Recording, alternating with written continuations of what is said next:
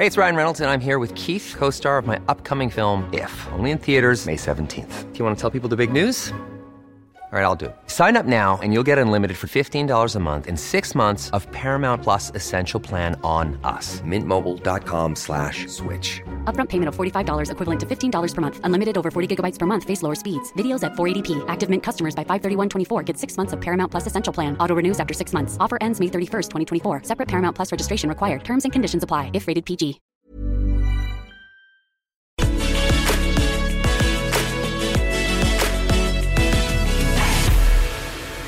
Hello, this is Owen Jones. Welcome to the podcast. The existential threat of the climate emergency has been dramatically underlined by the new IPCC report. That's the Intergovernmental Panel on Climate Change, published by the United Nations, which really shows the horrendous situation our species faces as a result of human-driven climate change. Now, today we're joined by Ketan Joshi, who is a brilliant expert, and what he's going to do is unpack exactly what the report means, how serious a situation we're in, and what we do about it. Do support us on patreon.com/OwenJones84. You help decide who we speak to, what issues we cover, what documentaries we do, or you can use the support function in the description of this podcast. Do leave us a review, or some stars would be good, on the iTunes thingy. And we have loads and loads and loads to come, so do keep tuned in and subscribed. And when that's said and done, listen to the wise words of Ketan Joshi. Ketan, big honour for you to join us. So the big IPCC report, the Intergovernmental Panel on Climate Change, has dropped, and there's been a big build-up to this report. It's a report which sets out the scale of the crisis that humanity is currently in. Could you give a kind of summary to begin with of what the report is telling us? What are the main, for you, the big striking new things that this report is really highlighting? Yeah, this report comes out, once every, I think it was 5 or 6 years. The Intergovernmental Panel on Climate Change has this reporting cycle, and it's quite long. This is not like a sort of annual update, like State of the Climate type thing. And the reason this is so long is because there's just so much science behind this. It's really wild how many, the sheer number of hours that have been put into this report. Picking through it, there's just like reams and reams and reams of the latest science in this. And of course, primarily it confirms something that we already knew with a relatively high amount of certainty, which is the connection between burning fossil fuels and adding greenhouse gases into the atmosphere and the physical consequences. That's the planet heating. But of course, it's also the things that lead on from the atmosphere and the oceans getting warmer. So things like worsening heat waves, the sort of circumstances required for bushfires and wildfires to be worse. And because of a bunch of different side effects, I guess, of this phenomenon, things like floods and natural disasters, things like floods and other disasters getting worse. So that's hurricanes, it's storms, it's lightning. It's a really sort of clear confirmation of the link between burning fossil fuels and a lot of those things. And to some degree, that was last decade's debate. The actual science was under a lot of doubt and uncertainty thanks to a concerted campaign last decade. But in 2021, there's a lot more agreement and a lot more certainty and a lot more public acceptance of the science. So it's new in the sense that it adds basically about 6 to 7 years worth of scientific advancements to more strongly solidify something that we already knew with a relative amount of certainty. So it's pretty important, I think, first of all, to recognize just the sheer quantity of science that's behind this. The other thing that strikes me from this report is that it sort of shows that our options are narrowing to some degree. And it's to do with the physical nature of the problem that we're dealing with. Mm. So the more we emit, the worse the consequences, the more the warming impacts on us. And so from that simple relationship, this sort of framework of budgets has arisen. So you can basically emit only so much carbon before the planet will warm to a certain amount. And of course, the 2015 Paris Climate Agreement centered around these temperature limits. So 1.5 degrees Celsius of warming was the stretch target, but the core of the agreement was keeping global warming below 2 degrees Celsius. And so neither of those things are good. Of course, there should be 0 degrees Celsius of warming. 1.5 degrees is not safe.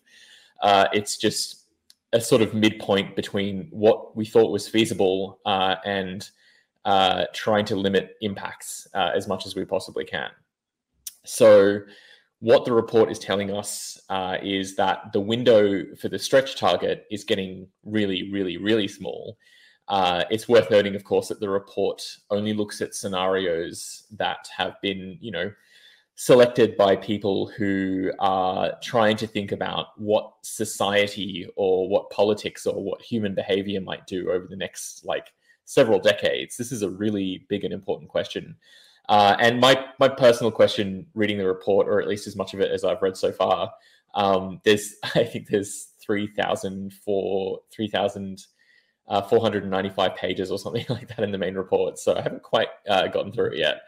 It's basically how are we trying to imagine the future and how are we thinking about the possibilities of the future?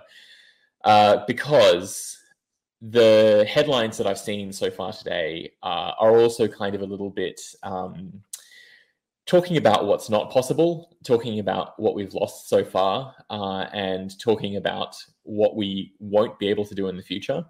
And I instinctively question that framing because, of course, my interest is in what is possible, what we can do, and everything that we sort of have left to save and protect. So I don't actually have a good answer, unfortunately, quite yet for that second question, because it really comes down to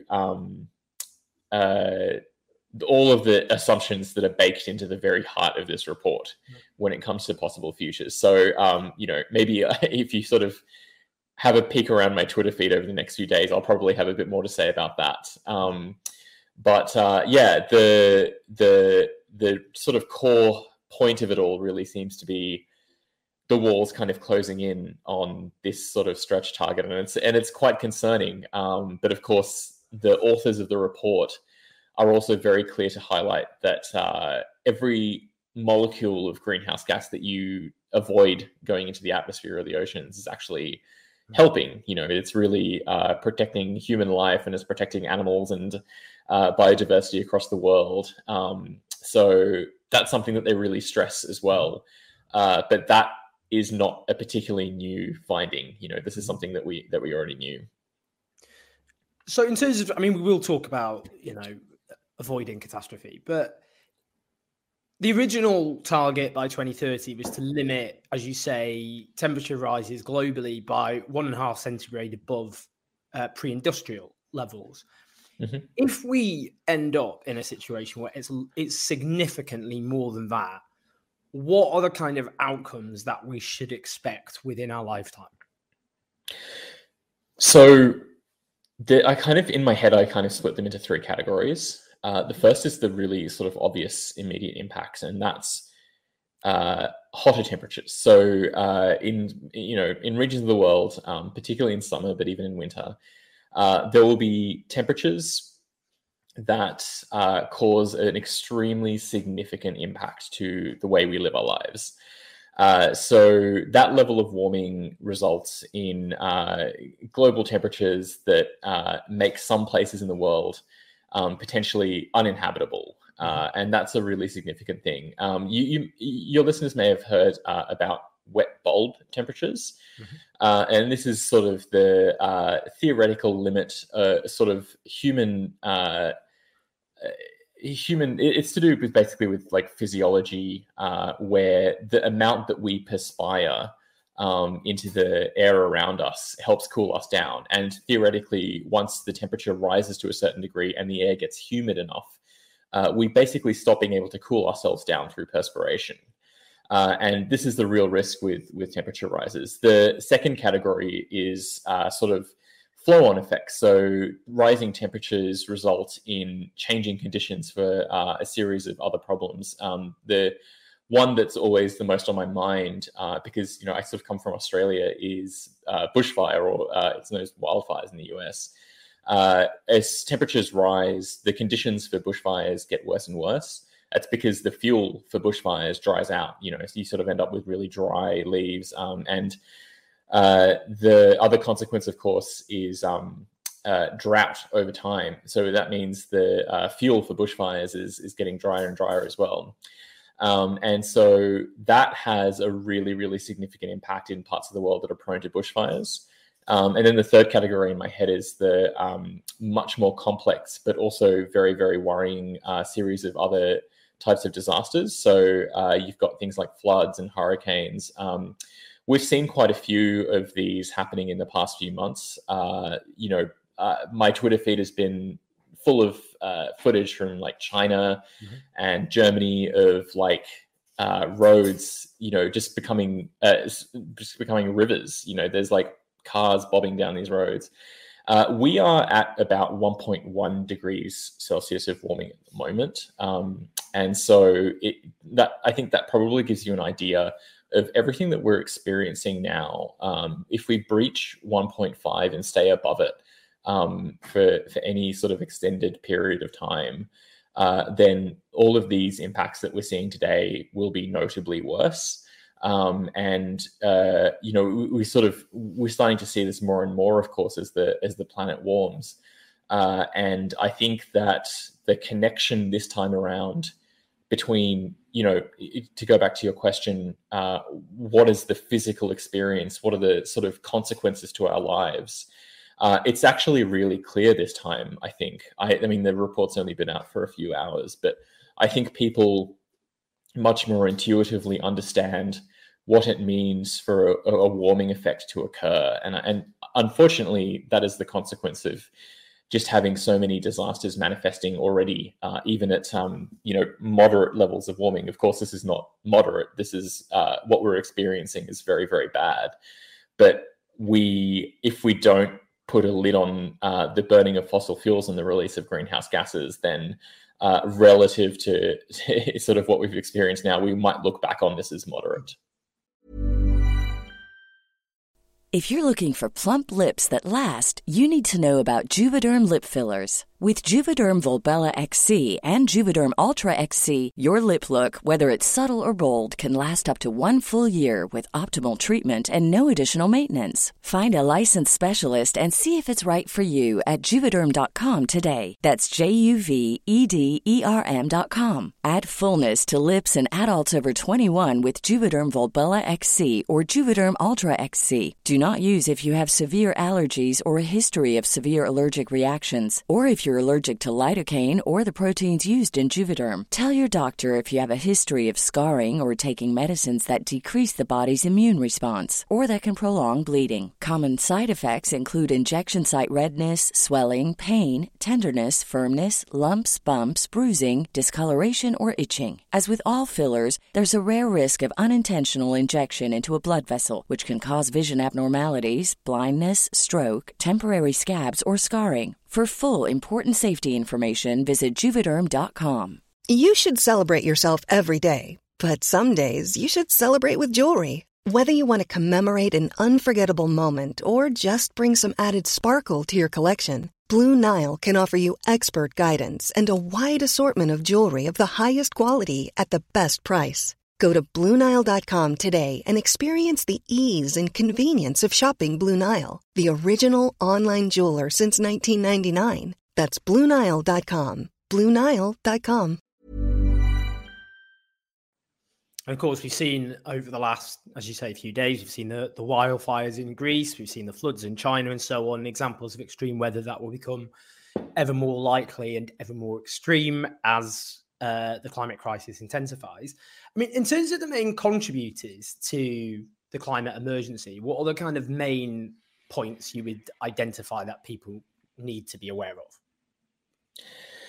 So you can cut this up in a bunch of different ways. You can cut it up by the substance itself. there's many different types of greenhouse gases, but the main one is carbon dioxide.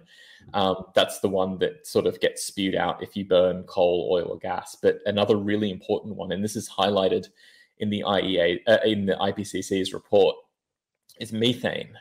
Methane can come from they call it biogenic sources. Basically, it's if you can imagine sort of cows standing in a field farting.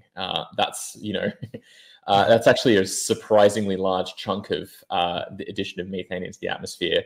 But there's also extractive human-caused sources. And it's a funny terminology because, of course, a lot of farming is human-caused too. But this generally refers to things like digging up coal or gas. And when you extract fossil fuels from the ground, you actually have methane leakages. When you transport gas specifically, you can also have that substance leaking into the atmosphere during the transportation process.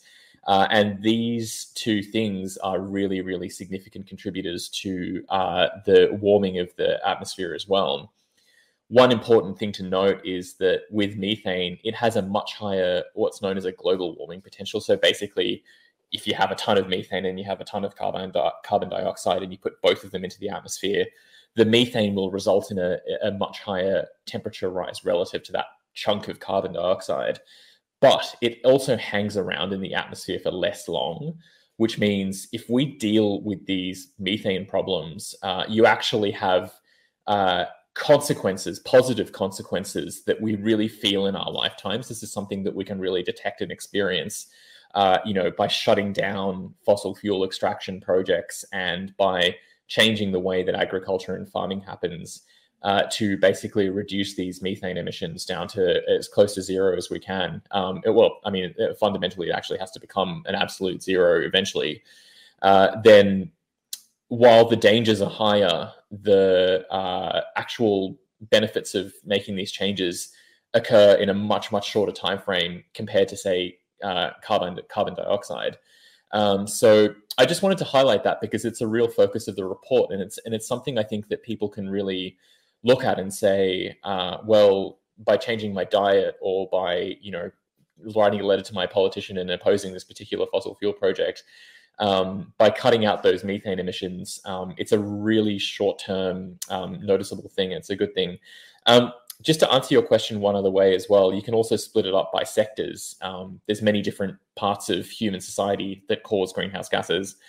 The really big one, of course, is the energy sector. So that's, burning stuff to generate electricity, driving your car around, or industry that uses fossil fuels to make products and manufacture other things. So the one thing that I wanted to really highlight with that, and I need to spend a bit more time with the report and get deeper into it, is the power sector specifically and coal power. Coal is really a focus of mine, but it's also just mathematically the sort of tallest domino, I guess, of like the different things. It's really something that I think there's a lot of benefit in thinking about first, because when you shut down coal, the impact on emissions is really, really significant. But of course, there are parts of the world that are still reliant upon coal and even building new coal-fired power stations. So like the methane thing, it's one of those things where you can actually get really significant and immediate rewards by tackling it really soon. Of course, there's many, many other things like transport emissions from cars, the use of gas in homes, so like your gas stovetop and a gas boiler to heat water or to provide space heating in your home. Like these are really tricky and big challenges. But I just wanted to highlight the coal power thing first, because that's something where there's a huge well of potential, and it's actually a really big chunk of emissions for the world as well. Isn't a big problem that the power of fossil fuel giants, their lobbying arms, are so huge? I mean, if you look at the United States, they spend vast sums of money, donations to political parties, campaigns, individual politicians, in Europe and the United States, whether it be their, PR campaigns, ad campaigns. I mean, they spend vast sums of money to essentially game the political system to thwart action to tackle the climate emergency. I mean, a lot of people will look at that and think, well, that's just such a formidable, well-funded power structure. It's actually quite hard to overcome, and it is distorting, well, it's corroding and undermining democracy in the interests of industries that are literally destroying the planet. Yes, all of that is completely true. It is wildly hard to tackle this because it's not just power; it's incumbency. It's sort of the tendrils have sort of seeped really, really deep into structures. You know, it's not just like if you were to shut down this one body. It's actually it's funny how deep the problem goes, and it sort of becomes institutional in some cases. Obviously, repairing democracy has an immediate impact on helping the emissions reductions or emissions elimination project, simply because what we know with absolute certainty is that there is really, really broad public support, not just for climate action, but for really ambitious, fast climate action, with much deeper and much more consequential changes across society than I think most people are ready to acknowledge. There's this fear that people are against anything that changes their lives or changes the way that they experience, their day to day. And it's just not true. There's really, really strong support. In fact, people are in some ways far more willing to engage in climate action if they feel involved in it. And in fact, people who are skeptical of the whole thing can really change their view if they become directly involved in climate action. That includes the democratic process of having your voice heard and fighting for change. And it really seems to be the only counterbalance to the really scary and really worrying level of power imbalance when it comes to this specific problem. What we've seen, I think, in many different places around the world is that people power, collective action, and just the voices of many people coming together, keen to be directly involved in tackling this challenge, is the only successful counter to the sort of lobbying and corruption that we see. And so I just want to really stress that because it doesn't seem like asking nicely works particularly well.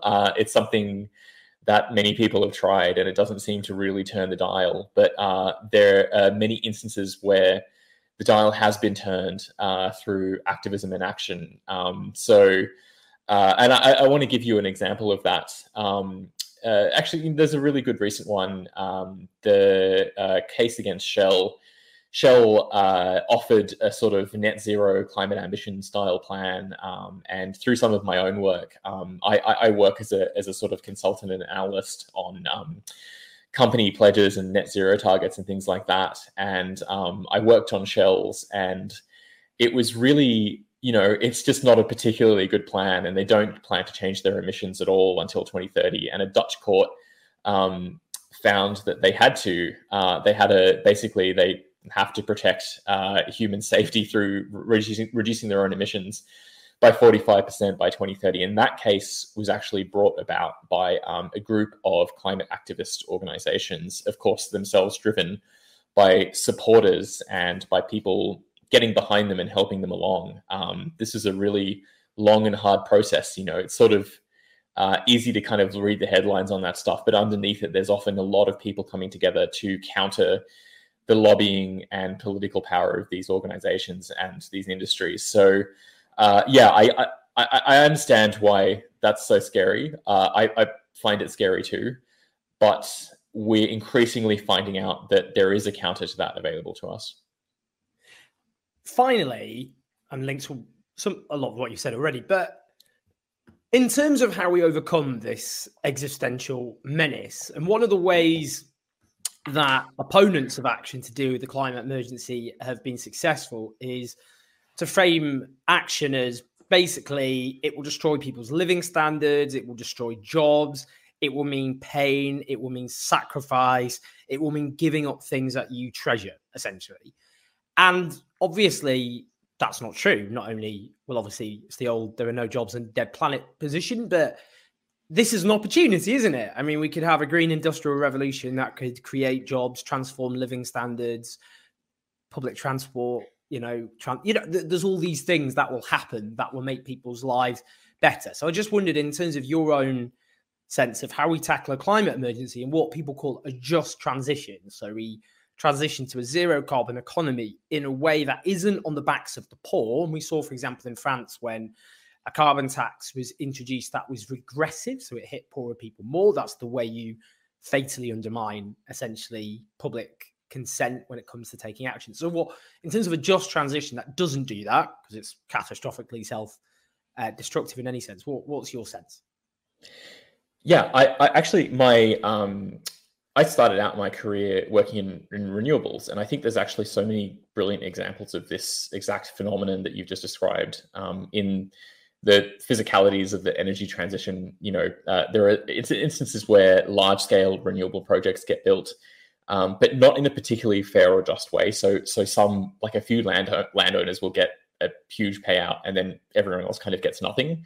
But there are also instances in the world where renewables have been built with sort of community benefit payments, where everybody within a certain radius gets paid, relative to their proximity to these really large renewable projects. And many of them are fully sort of community owned, owned by like collectors and things like that.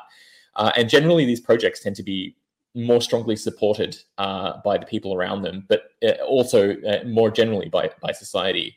And so it actually matters very much to think about justice and equity when it comes to the deployment of climate solutions. A lot of people hear this and they kind of go, oh, that's, they're just kind of trying to shoehorn some political trick in there. And it's absolutely, not the case, because what we know for sure is that these policies last longer. They have way more staying power. And of course, they're just better because people demand them rather than tolerating them. People actually say, you know what, I actually want to breathe cleaner air. And I want to have cheaper electricity bills. And I want to own the things around me in some way, or feel some connection with machinery and human industry and things like that if I happen to live near them. And so the consequence is that you end up with faster climate action because people are way more involved. It's way harder to do kind of gross political campaigns like this climate policy is going to destroy your life and, make your electricity bills go up, when people realize that you can actually design climate action so that it's something that we really desperately want. Because, of course, we live in a time where we're really exposed to a whole bunch of other stresses and problems. There is the small issue of the pandemic. There's all of the sort of flow-on impacts, all the injustices that sort of flow from that, like people in really precarious work. And there's just so much good work to be done on climate action. So if it's designed well, then all of those campaigns just fall flat. They're sort of treated with like this scoffing laughter, because it's like, well, that's not true. I've experienced engaging in climate action, and I know that it was something that benefited me directly. And it's also just worth noting, like sometimes I see, people talking about framing climate action, in a sort of just way. And it's like, it's not about framing. You actually have to make it really substantial and people can touch and feel the benefits. It has to be something that people experience really directly. It has to be real. I think that's really important. And then I think that, of course, just to bring it back to the IPCC report, the really negative feelings that we all sort of feel when we read reports like that or see the headlines. One really good way to actually kind of work through those feelings and engage with them is to figure out some ways that you can get involved in climate action, because there's lots of small things you can do in your life, but there's also ways that you can contribute to much bigger projects, like political projects and things like that. It really helps a lot. So yeah, it's quite powerful, and I think it's going to see some really positive changes in the next few months. Thanks for listening, everyone. I hope you found that informative, educational, interesting, and I certainly did. Do support us on Patreon to keep the show on the road, /OwenJones84. Leave us some stars, that'd be nice. Spread the word. And I look forward to speaking to you soon.